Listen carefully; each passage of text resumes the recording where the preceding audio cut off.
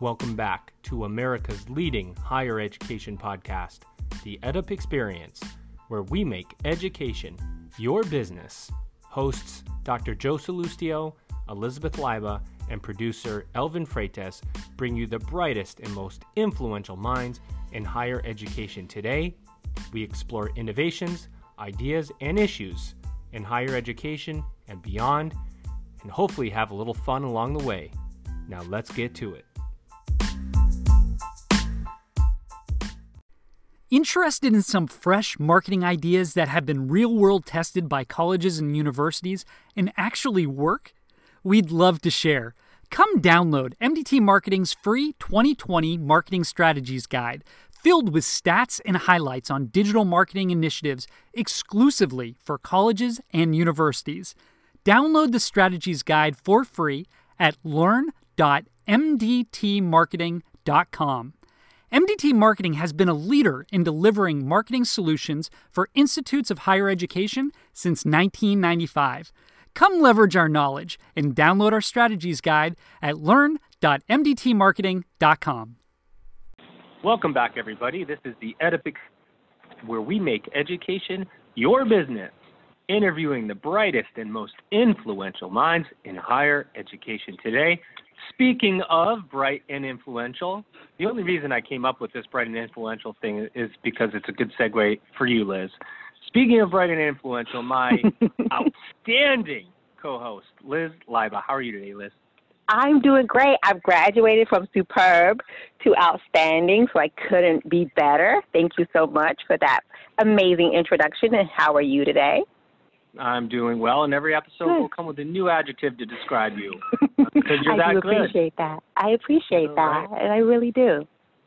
Well, I'm very excited, and I know you are too, Liz, because we have on the line Dr. Larry Schall, President at New England Commission of Higher Education. Larry, how you doing today? I am doing well. Excited to be with you. I'm in my office all by myself. Not just my office. I'm in the entire office. I'm by myself. Yeah, I guess that is the new state of the office work from home environment, that you get a big office all to yourself, right? Yep, and working at home doesn't generally work for me, so I come in here and it's safe and quiet. Well, before we jump into it, we want to know how you're doing. How's your health? How's your family? During these unprecedented times we live in, we always like to know how our guests are doing from a personal perspective. Yeah, I appreciate your asking. We're all good. My wife Betty and I got in the car just 4 weeks ago and made the drive up north from Atlanta. Stopped to see some friends and relatives along the way, and we're getting settled in a furnished apartment in Cambridge for a while till we sort of figure out where we're going to land. But no, things are good. It's good to be in New England. Well, and that implies that you haven't always been there. And I think for our audience that you were appointed the president of New England Commission and began your tenure somewhere in June. Is that June of this year, 2020? Does that sound accurate to you? Actually, July 20. So July 20. Okay. Yeah, this is the beginning of week 4 for me, and I've made it to week 4. Well, you sound pretty calm. You made it to week 4. You're dealing with like around 225 institutions under your purview and accrediting a body. So, how's that going so far? How's the transition been for you to get your arms around everything that's going on, which, of course, a year ago or 2 years ago might have been easier, but now it's more complicated. How's the transition been going for you? I think it's gone well. We've got a great team here, very experienced. These are interesting times, as we'll talk about. But it was about 18 months ago. I was about to enter my 15th year as president of Oglethorpe University in Atlanta, and 15 years is a good run, and I thought that Oglethorpe was doing very well, and it would be a good time to make a transition. And I had always thought, if you stay around long enough as a president, Even if you've had success, then something eventually does happen, and you never know what it is or when it's going to happen. But I thought I've had a good run, and just would be a good time to head for the hills, and turned out I timed it pretty well. It's a really hard time to be the president of a college or university right now for not just because of COVID, but I think all the issues that are sort of floating around in the country and are as important and as relevant on college campuses as they are anywhere. And so I'm delighted to be here. It's not easy, and again, these are stressful times for all of us, but I'm glad to be in a different role. Well, talk to me real quickly. Can you describe the landscape of accreditation right now? And the reason I ask the question in that way is because you're newly appointed, you've come on board, you must have colleges lined up for something, right? Whether it's a new program, whether it's a merger, it's a consolidation, it's a expansion, it's an acquisition. I think there's a lot of schools that have made moves or are looking to make moves, and some of them need to move very quickly. So I'm imagining you open up your portfolio and you see this list of universities and colleges looking to make moves. All are wanting something, right? Something reviewed, a new program, and this. What's the landscape look like from your view right now on accreditation services? Well, there's a lot of movement. I mean, you're absolutely right. Right now, we had almost 100 of our institutions prior to COVID did not have general approval to teach online, to teach remotely. And they got a waiver in the spring, and they got a waiver this fall. But our expectation is that at the end of this fall, that waiver will be over with. And so we've asked all of those 100 institutions that if they thought they were going to be teaching online or remotely come January 2021, that they needed to come to us this fall at one of our 2 fall meetings and seek approval to do that. And our expectation was that every one of them would, and I think that's what we're seeing.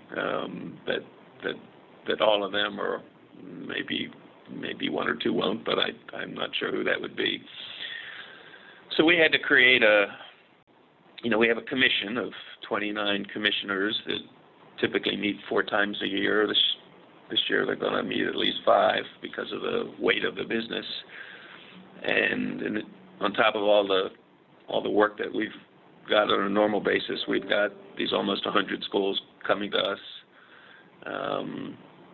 with an application. And we've sort of expedited the process. We've shortened the form. We're probably going to, typically you'd either give a school thumbs up or thumbs down on an application. We're probably going to,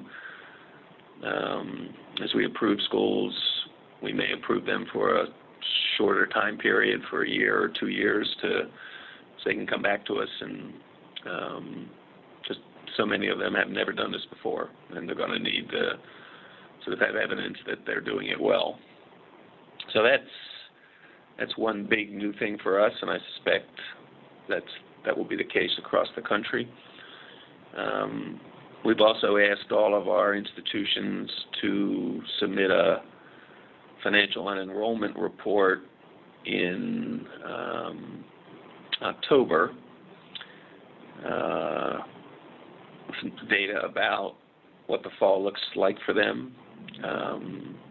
From an enrollment point of view, what's the financial impact been of COVID? How they've been addressing those 2 issues. And so the reason we're doing that now, as you can imagine, is that the rather than waiting for an audited financial statement to show up, they typically once they show up, you're already behind. You could be a year and a half behind. So we want to know this fall how our schools are managing this, which ones have been maybe pushed to the edge, which ones may be headed off the edge of the table. So that's a whole new process that we've put into place. And then on the public side, this is something, I mean, I come out of the private side of higher ed, but on the public side, you're also seeing probably more activity, more transitions than you maybe ever seen. We've just concluded a process with the state of Maine where they've consolidated their 7 public institutions into one. We've got the community college system in Connecticut of the 12 community colleges looking to do a similar thing. They're in a much earlier stage. In Vermont, I guess it was before I showed up, but there was an attempt to thin the ranks of the public institutions, actually close some public institutions for Vermont. That didn't happen, but there's been some mergers. So there's even before COVID, there was really an acceleration of this as the demographics don't look all that promising in New England as you go out, and then as state budgets are being cut and slashed, it's going to make this, I think, even more pressing. So there's a lot going on, and it's hard to know at the moment where it'll all land, but most of all this stuff comes through us. Well, and to your point, back to the original point you were making about the 100 plus or institutions that have never done online learning before, having to transition to it, waiver. Now you need to submit sub changes for your programs. You need to make sure that your PLOs are equal to what they were on ground. You have to talk about engagement and student services and really get the program assessed. And so is that part of the reason why you might see a shorter review time frame, where you're approving that that program to be delivered online for 6 months or a year instead of the 4 years or however it works, because you want to be able to come back and assess it because everything's going to be moving so quickly? Yeah, I mean, we need the institutions to be able to provide us, data around outcomes, and if you're brand new at this and it's the first semester you're doing it or the second semester you're doing it, it's really hard to be comprehensive in terms of your assessment. So and I think there will be some cases where we don't grant a general approval forever, but we do it for a time period so that they can come back to us.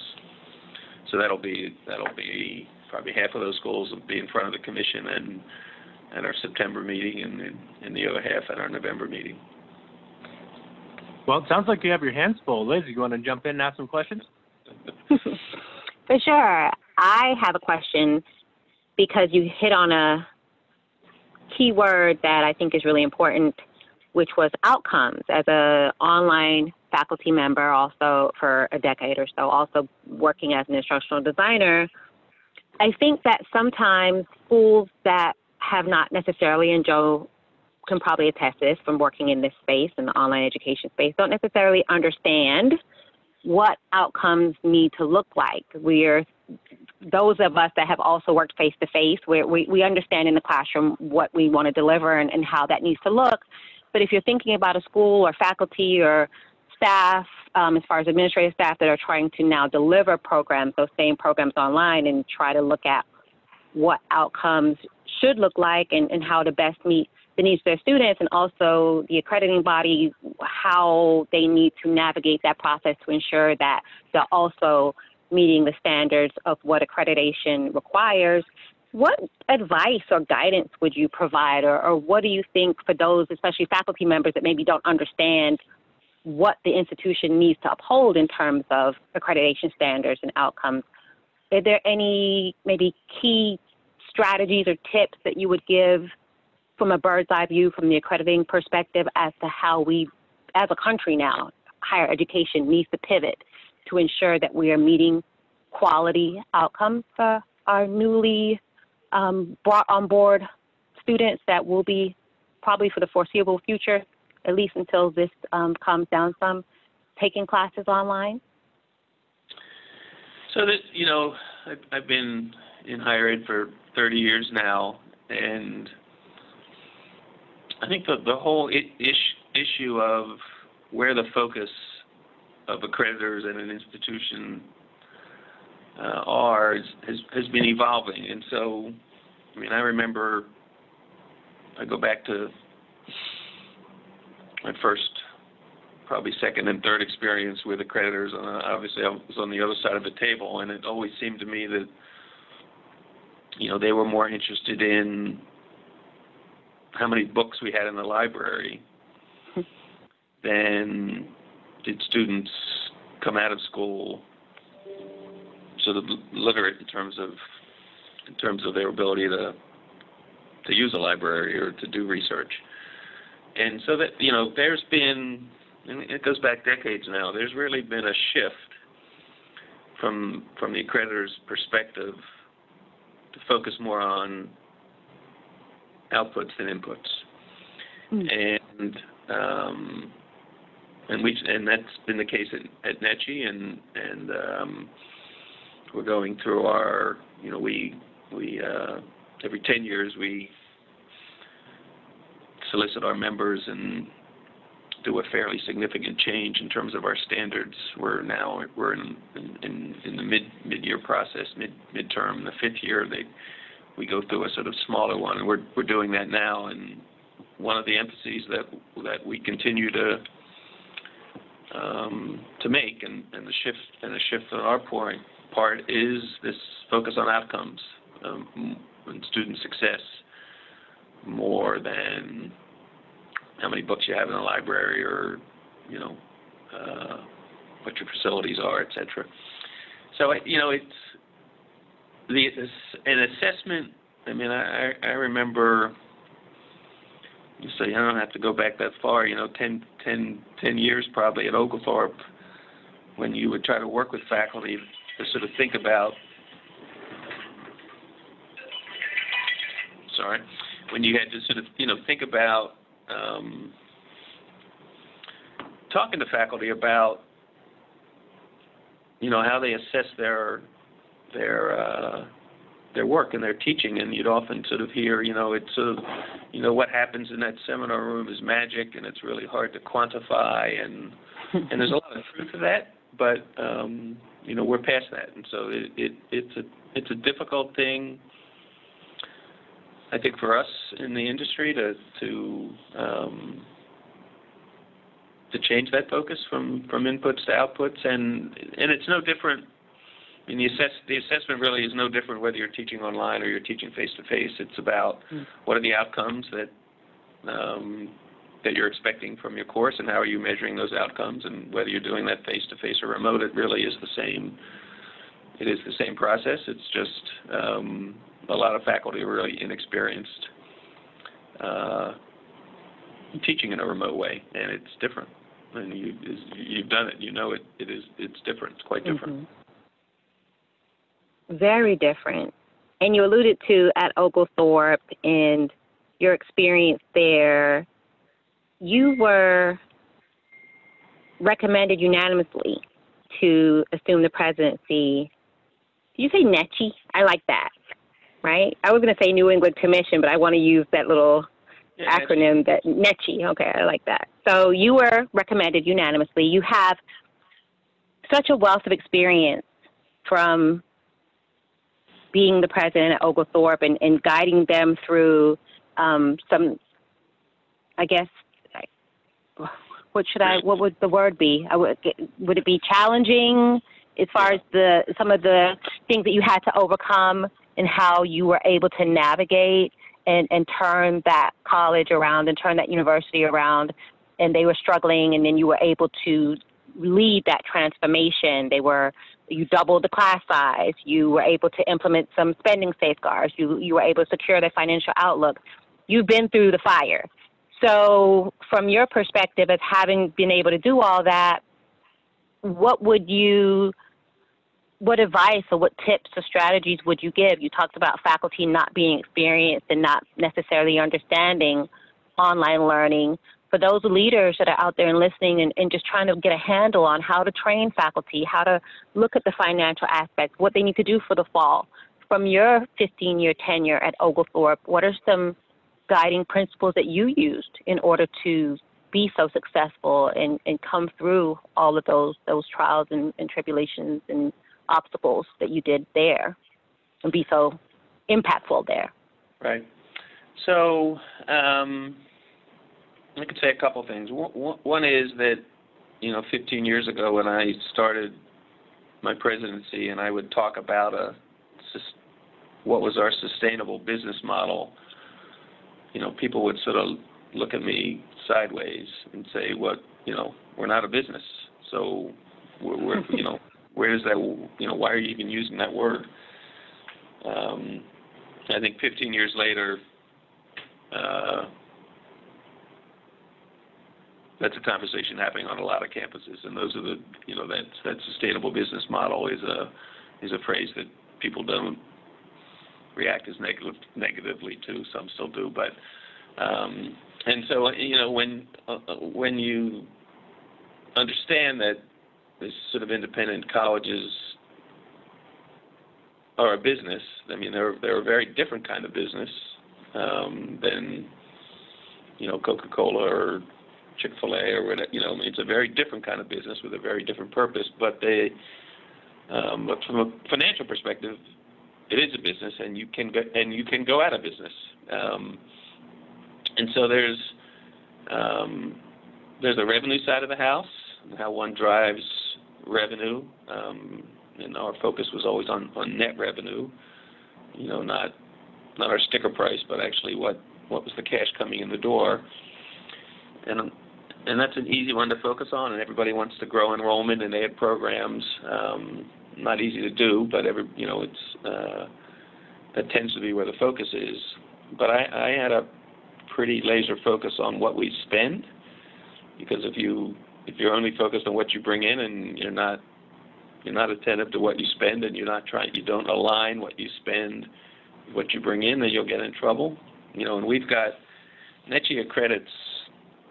We accredit institutions with 20 students, 50 students, 80 students, 300 students. You can be healthy and not be big. Again, if you're attentive to aligning what you spend with what you bring in. And that's probably the hardest thing for a president and a board to do, is sort of look at both, and to sort of understand that many schools are spending at a level they can't afford and will never be able to afford. Because the budgets of these schools, that it's all in people. It's very hard to change what you spend on utilities, but the money is in people, and so when you are trying to sort of right-size the expense side of the budget, you are impacting people and people's lives, and it's just really hard to do. And schools, I think, and leaders often and boards are sort of late to the game, and you might look at their finances and go, it's been 20 years where they've had an unsustainable business model, and now they're on the verge of closing, and they're trying to fix it all within 12 months. Very hard to do. So I was fortunate to sort of be able to do that, and to have a team that led that, and to have a faculty and staff and board that were supportive, and then we also grew revenue. So we managed to contain our expenses and grow revenue, and that's how we ended up doing so well. And now we were fortunate, we're in the South where demographics are favorable. We were in Atlanta where kids wanted to be, and I had a 15-year run with a very stable board, and that's rare. That I was just talking to a president 20 minutes ago, and he was the 6th president in 7 years at his institution, and that's extreme, but you come across a awful lot of institutions where there's turnover at the top, and that's really hard to design and build a plan and stick to it. Hey guys, this is Joe. You heard from MDT Marketing at the beginning of the episode. Please take the time to go to learn.mdtmarketing.com to download their 2020 Marketing Strategies Guide for free. Yes, I just said for free. I've known the team at MDT Marketing probably going on 15 years. Their president, Mitch Tallenfeld, and I talk all the time. These guys are super knowledgeable. They want to help higher education institutions succeed. No strings. Go download the guide, learn.mdtmarketing.com. We all need tips. Now that schools are operating online, this guide will give you those digital tips. Go download it. Let me ask a question about sustainable business models, because I think that's a really good point. And that there's a number of institutions out there that, like you said, are thinking, okay, we need to innovate our business model. We need to come up with something brand new. We've got to do it within 12 to 18 months. It needs to be done right now. But wait a second. We have internal committees. We have a faculty senate. We need the voting on this. We need the voting on that. Wait a minute, slow everything down. We've got to get it through the board. Does the I don't know the right word, bureaucratic maybe? Does the bureaucratic structure of higher education, and that may not be the right word, but it's the one I'm going with right now, is it conducive to business model change in a quick environment, in a quick time period? It can be. There are plenty of cases where this is in the shared governance model, where the board and the administration and the faculty come together and successfully change the way they're doing things, and then there are plenty of cases where that doesn't happen. So it's not necessarily the model itself. It's sort of across the board impossible to create change. It's sort of the ability of the people and the understanding of the people, and at the particular institution.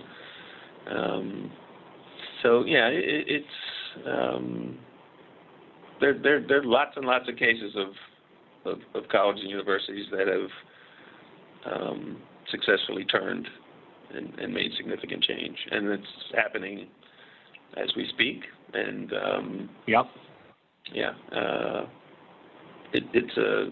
I had a lot of business people on my board, and they would sort of look at me and go, I can't for the life of me figure out how you can operate in this circumstance.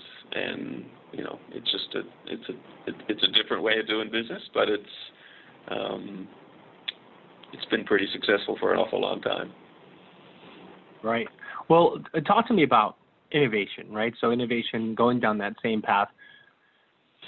As the president of an accrediting body, you must be looking for innovation at the point. And I say you must be. I'm assuming that you must be looking for any type of innovative ideas, particularly when it comes to schools.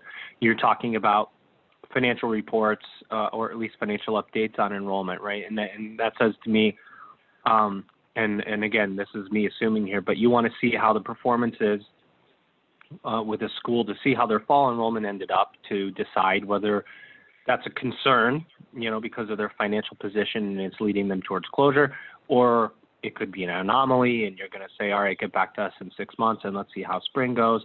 But I think that update probably gives you some level of forecasting the viability, the college viability. Yeah, exactly. And so, is that correct? Yeah. Are you open to innovative models? And it looked like the UMass Brandman thing that they got going on there, where UMass has contracted or hiring Brandman to offer their online division instead of them investing in that way internally. Do you go, yeah, good job, guys, that's an innovative model? I'm sure you don't comment one way or the other on your feelings on the model itself, but from the accrediting standpoint, are you going, you know what, the more innovative, the better right now because we want institutions to survive? You know, we're agnostic on how any particular institution chooses its path forward. I mean, we've got this extraordinary diversity of institutions, you know, in New England. I mean, we've got Harvard, we've got Southern New Hampshire, dozens and dozens of community colleges, you know, highly ranked private liberal arts colleges, you know, Williams and Amherst and Middlebury and then little religious institutions. So you know, we don't choose for them. Some schools choose to take a really innovative approach. Some schools choose to sort of double down on tradition. Some schools are, you know, there's mergers and acquisitions going on. Again, we don't have a favorite approach. We just insist that whatever plan and whatever approach a school has is attentive to student success, is attentive to quality, is financially sound. I mean, that's, you know, we have 9 standards that we apply, and it's the same standards we apply to Yale as we apply to Bunker Hill Community College. And they sort of get applied in a different way, of course, because schools have missions, and the standards are sort of cast against individual missions. But you know, we're agnostic as to any particular approach. Okay, I think that's fair, and you know, that's good because I think you know, that the institution remains self-directing, right? And you're assuring that the standards are met. If you feel comfortable, I won't ask it like as a number, but from your perspective, there's, and you said it, there's a lot of a merger and acquisition activity. Is it 50% more than you would have expected it to be? Is it 100% more, 5% more? And can you give me an idea or give our audience an idea? Because a lot of people say, if you go on LinkedIn and you look, oh, mergers and acquisitions are going up, closures are going up, everything's going to, you know, all these things are happening. And I don't think there are actually too many people that have a good idea unless you are A, the institution who's merging or thinking about merging, and maybe they're board members, and 2, the accrediting body that is seeing the requests and getting the updates for mergers and acquisitions. So can you give me an idea of the activity from a broad view, that it's frequent, it's not frequent? I mean, however you want to, right, you know, quantify it or not. So if you look on our website, we've got a link to the historical, I'm not sure how many years it goes back, but of mergers and acquisitions and closures historically in New England. I think at one point we accredited somewhere maybe 250 schools. We're sitting at 220, and that, you know, that. So historically, in New England, there's been quite a bit of activity. I wouldn't say, you know, as of today, middle of August, almost the middle of August, that we've seen a whole lot more in the last, you know, handful of months, but it's, you know, we're early in the COVID cycle. So do I, you know, my sense is that there were a set of trends in New England, and, you know, there have been over the last decade or two, and my sense is that COVID will accelerate those trends, not really creating new trends, but accelerating those trends.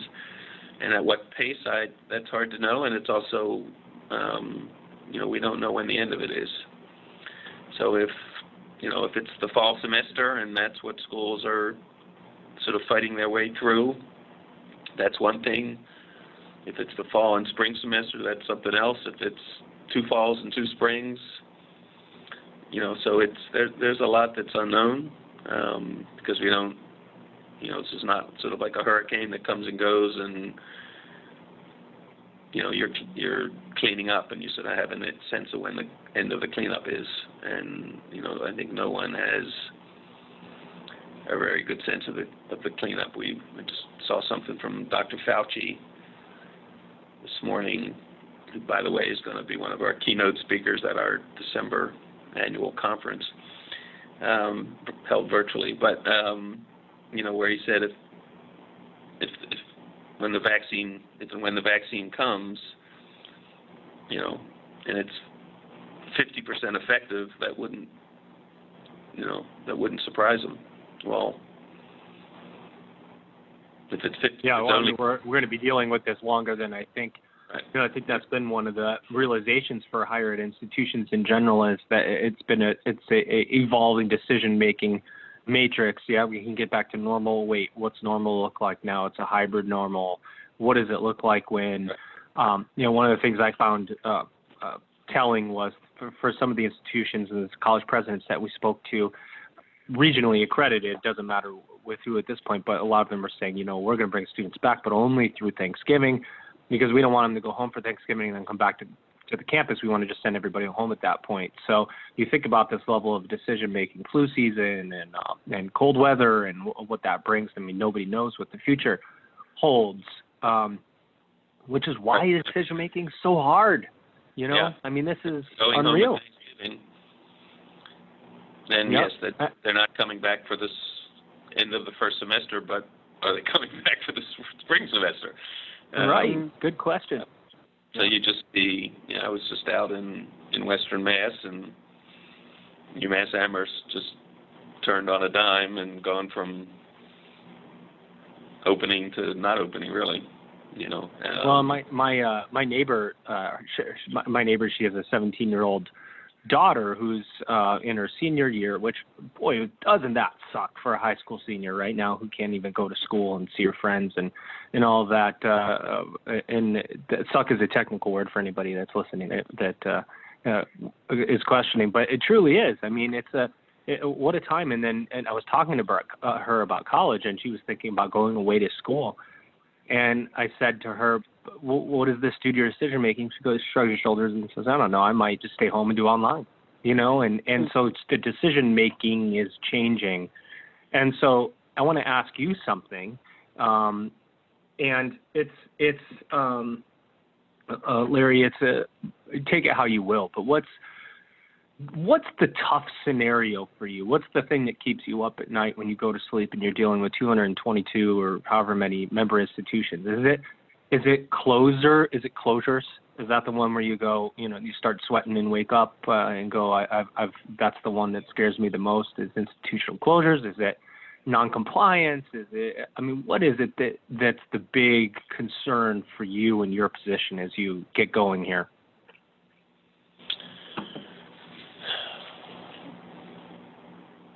Yeah. Whenever somebody sighs before the answer, you've asked a good question. Yeah. So it's for the record. Yeah.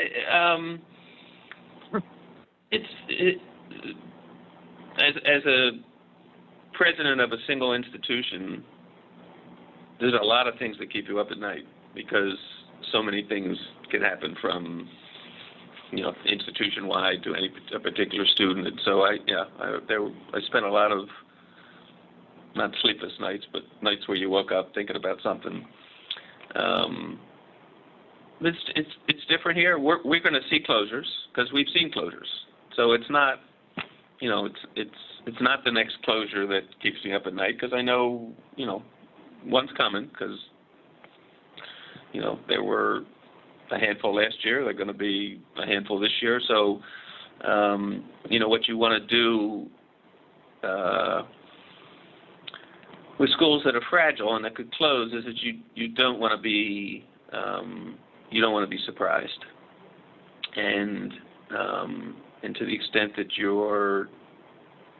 that you understand where a school is, and that you're working with that school, and if a school is getting to that point where there's worry about closure, that you've got schools thinking about teach-out plans, making teach-out agreements. so that when a closure does come, the students are taken care of as best they can. And so, everyone points the case of Mount Ida, which was, this sort of case that, shook New England, but it was a national story. It wasn't so much because Mount Ida closed, because there were schools that closed before Mount Ida, and there were schools that were going to close after Mount Ida. It was sort of sense that it took us by surprise. It sort of took everyone by surprise, and when that happens, it's very hard to do it gracefully. And so that's, again, it's not the fact that we're going to see another school closure, because we will, and we're going to see another merger, and we're going to see public institutions do some pretty dramatic things. But you want to make sure that you're working with your institutions, in touch with them regularly, understand what's going on, trying to be helpful to them in the process, and serve the public. I mean, we've got a dual mission, which is to support institutions, encourage continuous improvement, ensure quality, but also at the same time to to serve the public and not have the students be disrupted any more than they need to be. I get that. That's a tough question and a tough answer. And Liz, do you want to add anything in there or jump in at all? I guess my only final question would be, because you alluded to this a little bit about your annual meeting taking place in December and how it's going to be virtual, and you'll be inviting, or your keynote speaker will be Dr. Fauci. How do you anticipate that your meeting will be different, or what topics or services or insight will you be offering your member colleges that might have been different from a year ago, or will it be pretty much the same? What are some of the things that you're thinking in terms of planning for that meeting at the end of the year, and what you'll be able to provide in terms of support and guidance for your member colleges? Well, so it's typically held over 3 days, and probably 25 hours of sessions and meetings. You can't do that. We still may hold it over 3 days, but it won't be nearly that many hours, because your mind goes numb when you're staring at a computer screen for that long. And I think the two issues that everyone's facing, one is the virus, and that's why we asked Dr. Fauci if he would join us, and the other is racism, and we're having Dr. Kendi from BU probably close out the session, and from his Dr. Kendi, that's awesome. Yeah, his new Anti-Racism Institute that he brought to BU. We're also probably going to ask schools that have sort of dealt with a fall semester in a really sort of creative way to come present. So I think it'll be focused on what's going on now, as opposed to sort of general issues in accreditation. Be a little bit shorter. And it'll be interesting to see. We actually sort of expect we may end up with more people registered and online. Because it's just easier to do it, and it'll be a whole lot cheaper than coming to Boston and spending 3 days with us. So we'll see. It'll be, first one we've tried. We are doing our visits now. Since the spring, have all been done remotely. So that's a whole nother. We used to send teams of 6-8 people to a campus for 3-4 days, and now we're sending them virtually. So it's all happening on Zoom, and that'll continue through the fall for sure. Where we won't be on campuses. We'll be virtually on campus, and that's different. They've gone really well so far. Yeah. Well, So thank we you want for to be sharing. sensitive. Yeah, thanks, Larry. We want to be sensitive to your time, and we really appreciate you having me on the show. Got two final things for you. Number one, the easy one, what does the future of higher education look like from your perspective? And number two, anything that we missed, anything at all about the New England Commission of Higher Education that you would like to say to our audience? And you can take those in whatever order you'd like. Okay. I'll do the second one first. It's just important to sort of always keep in mind that this is a peer review process. You know, I'm the president of NETCHI, but I don't make decisions with regard to any of this. We have commissioners that come from, you know, all these peer institutions across the 6 states, and so these are peers reviewing peers, which I think is it's a process that has been in place a long time and I think has worked very well. And what do I think? You know, it's higher education, you know, has been around in New England for not quite 400 years, but well, maybe, you know, probably getting close to 400 years. And it's an incredibly resilient enterprise. And so, you know, it will evolve, it will adapt. I think in many ways it won't look all that different, and in other ways it may. Again, I think it just depends on what the course of this virus is. We haven't handled it very well in America, and so I think it's going to take us longer to come out of this than it ought to have. But we will eventually come out of it, and you know, there'll be still hundreds of institutions in New England and thousands across the country that are still doing, you know, just terrific work. And so it's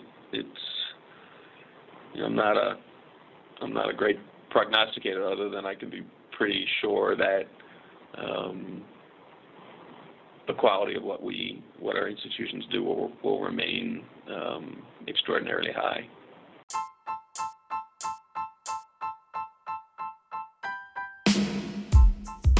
Hope you enjoyed that episode. To learn more about the EdUp Experience, please visit edupexperience.com. And if you want to be in on the live recordings, please sign up for our email list.